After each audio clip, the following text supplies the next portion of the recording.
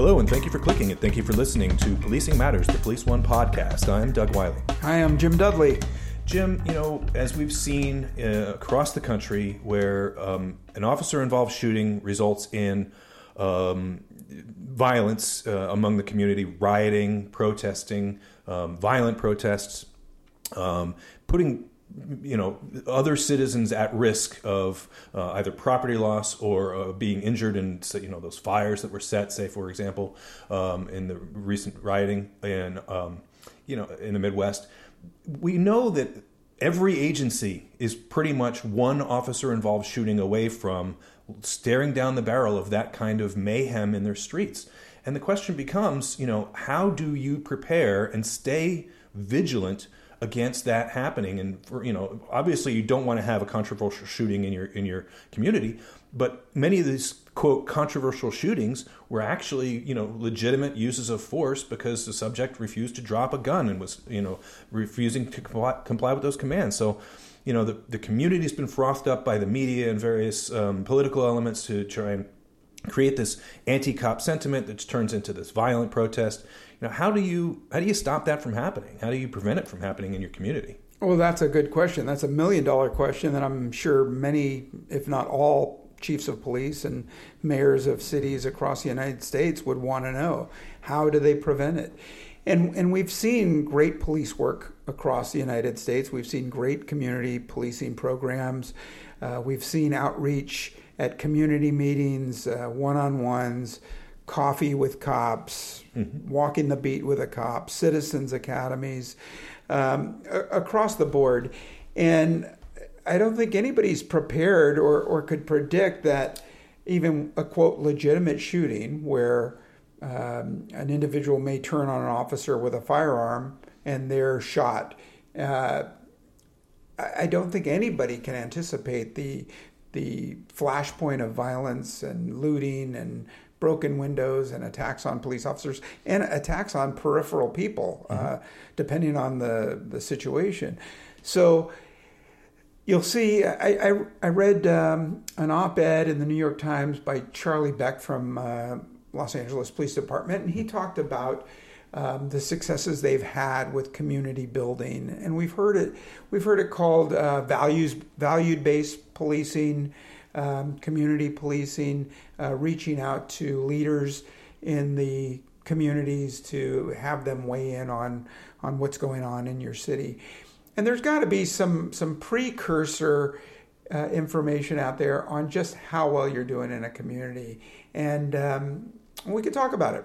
Yeah, well, and you do have to, all of these programs are great. When you have, what do they say? You don't want to be handing your business card to your counterpart on the day after something bad happens. Right. You need to have those relationships built for a long period of time before. But then you wonder. You look at the media. The local media is one thing, but the mainstream national media, which in many cases has been fomenting this anti-cop sentiment for 2 and change years now. How well do you do with trying to build relationships with folks at CNN and other things like that, where you can build relationships with your local television broadcast media, and they, generally speaking, will be a little bit more balanced, if you will, or a little bit more fair, if you will, on their coverage of an event. But when you get to the mainstream national media and the national kind of national organizations and groups, which are they'll parachute into your city, and there's not a lot of, there's some locals there, of course, for sure, in those protests, but there are professional protesters, professional rioters that will parachute into your city the day after an OIS, and they will stir up that crowd. So you can be very successful with your clergy, with your community groups, with your, working with kids, and still have that problem appear in your town because interlopers come in and create it for you. Right. And I think when we talk about community policing and outreach to communities and neighborhoods, the question is similar to the naloxone issue. Do you want your cops to be paramedics? I think in this case, we do want to have cops reaching out to communities, to people within the community. The National Night Out happens every August. It's one night a year where cops go into the communities, pitch horseshoes, bocce balls, have coloring contests, karaoke, softball, basketball, what have you, with local neighborhood groups to bond and show them who they are. I think we need to do that, if not monthly, then weekly in every community. I think we need to have chiefs convene. What we do in San Francisco, we have community leaders come and sit in with the captains of district stations every month to talk about what's going on in their community, get a finger on the pulse, see what's going well, see what's not going so well, who do we need to do outreach to, and things like that. I think the constant communication, the back and forth communication, and I don't just mean the friends of police. I mean, people that are critical of the police need to weigh in as well. But like you say, after a critical incident, people come out of the woodwork. They're often not the same people that have been going to your community meetings or being on your community policing panels. But, unfortunately, they are rallied and raised. And we've seen recently news reports that gave out the half-truth that gave an impression of one side of what was going on in a community when in actuality something else was going on. And I won't get into specifics, but I think Milwaukee PD has done all the great outreach. They have a great chief there. And this is one place where I wouldn't have guessed this kind of violent eruption would have taken place, but there it is. You have it. Yeah, I don't want to put too fine a point on it, but I think that you can have all of these great relationships and do all this great work, and I agree with you. I think that it should be monthly night out. There's the more getting down even to foot patrols in some places where you just have one-to-one, one-to-many interactions. You build those relationships as solidly as you can over time, and you could be successful in that, and then still have this problem appear.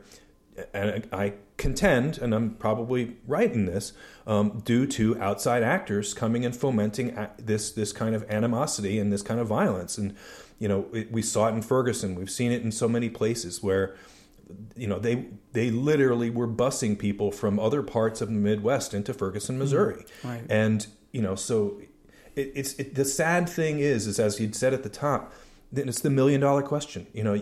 How do you really prepare? Now, if you empower all those people who have been at your community groups and your community meetings to really get out there and be vocal in the aftermath of these things, and you get them, look, we're going to get you on CNN, we're going to get you on these media outlets, we're going to be your champions to talk about what you think about this sort of thing.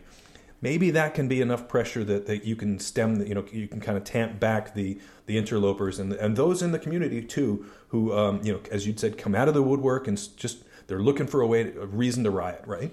Sure. And I think you'll hear from some law enforcement people saying, hey, we shouldn't be in the business of these hug-a-thug programs or whatever they want to call it.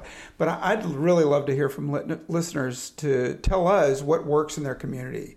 What are you doing at your agency that builds better relationships with your community? And the flip side of that is zero tolerance policies. And I've never been a fan of zero tolerance policies because we throw the net out there, and if it's a true zero tolerance policy, then everybody gets swept up in the net. And sometimes you lose fans in your community by pulling everybody over with a taillight out or pulling everybody over with some minor infraction and giving them a citation. That doesn't build communities, in my opinion. Yeah, I agree with you 100%. And another portion of that is you take away one of the most fundamental things that a law enforcement officer has, and that's discretion. They know their streets, they know their neighborhoods. If they're doing their jobs correctly, they know where the hot spots are, and they know where an infraction here means something, whereas an infraction over here, that's probably not going to be a big deal. So we're going to maybe we'll stop and give them a warning, and that's that, that Sure. kind of thing. That you really have to empower your officers to have that level of discretion, right? Yeah, absolutely. I'd love to hear about a good program or good programs. I'd love to see them evidence-based. I'd love to see them taken and replicated and pushed out to as many agencies as we can, because clearly we need them. Yeah, let's use this venue to get some best practices out there. You can email us at policingmatters@policeone.com. You can leave comments in the comments field beneath this podcast. We encourage you to do one or both of those. And, when we get some results, we'll come back with another podcast that maybe gives us a little bit better understanding of what's working out there in the communities across this country.